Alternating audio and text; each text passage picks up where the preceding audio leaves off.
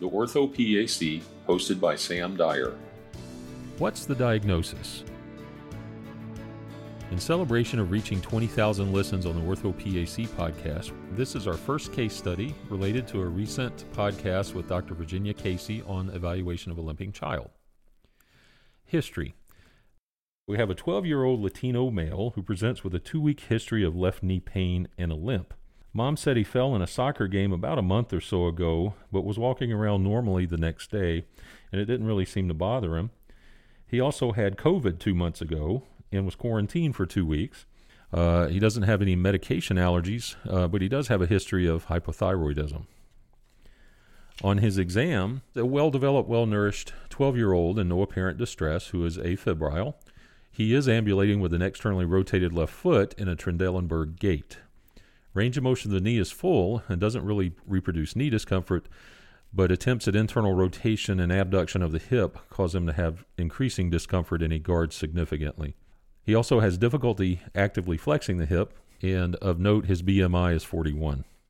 So what is the diagnosis? It is a slip capital femoral epiphysis, and for those that haven't heard it called a SCFE, it is a SCFE. What's the treatment? There are several types of surgical stabilization, but an unstable SCFE needs to be stabilized.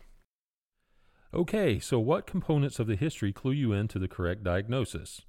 A, Latino race. B, hypothyroidism. C, age of 12. D, left knee pain. Or E, all of the above.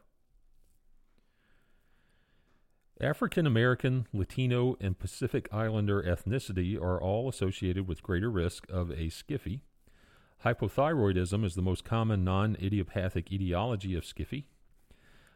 SCFEs are most common during a growth spurt from the ages of 10 to 16, and the left side is more common, and knee pain is a common presenting complaint. What components of the exam clue you into the correct diagnosis? A, obesity. B, a normal knee exam. C, externally rotated leg. D, decreased hip motion. Or E, all of the above. SCFEs are more common in obese patients. This child had a BMI of 41. He has a normal knee exam even though he has pain, as the problem is with his hip.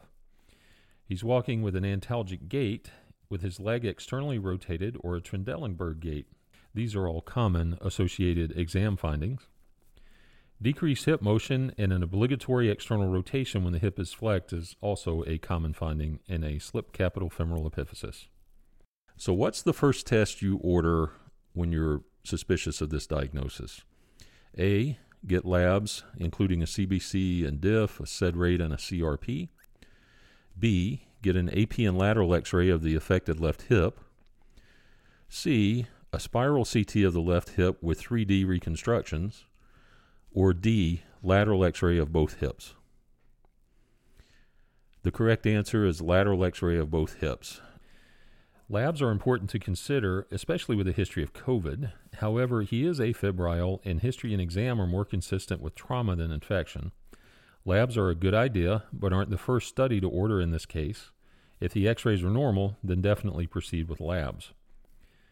Definitely x-ray the hip, however, you must remember to get the contralateral hip film to compare.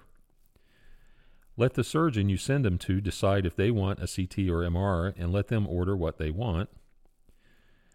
The best answer of these choices is bilateral lateral hip x-rays. The lateral hip is the best screening exam for a SCFE, and you always need to get a comparison lateral of the opposite hip. That's all we got. We'd like your input on our case studies. Would you like to hear more of these? Let us know. Thanks, guys.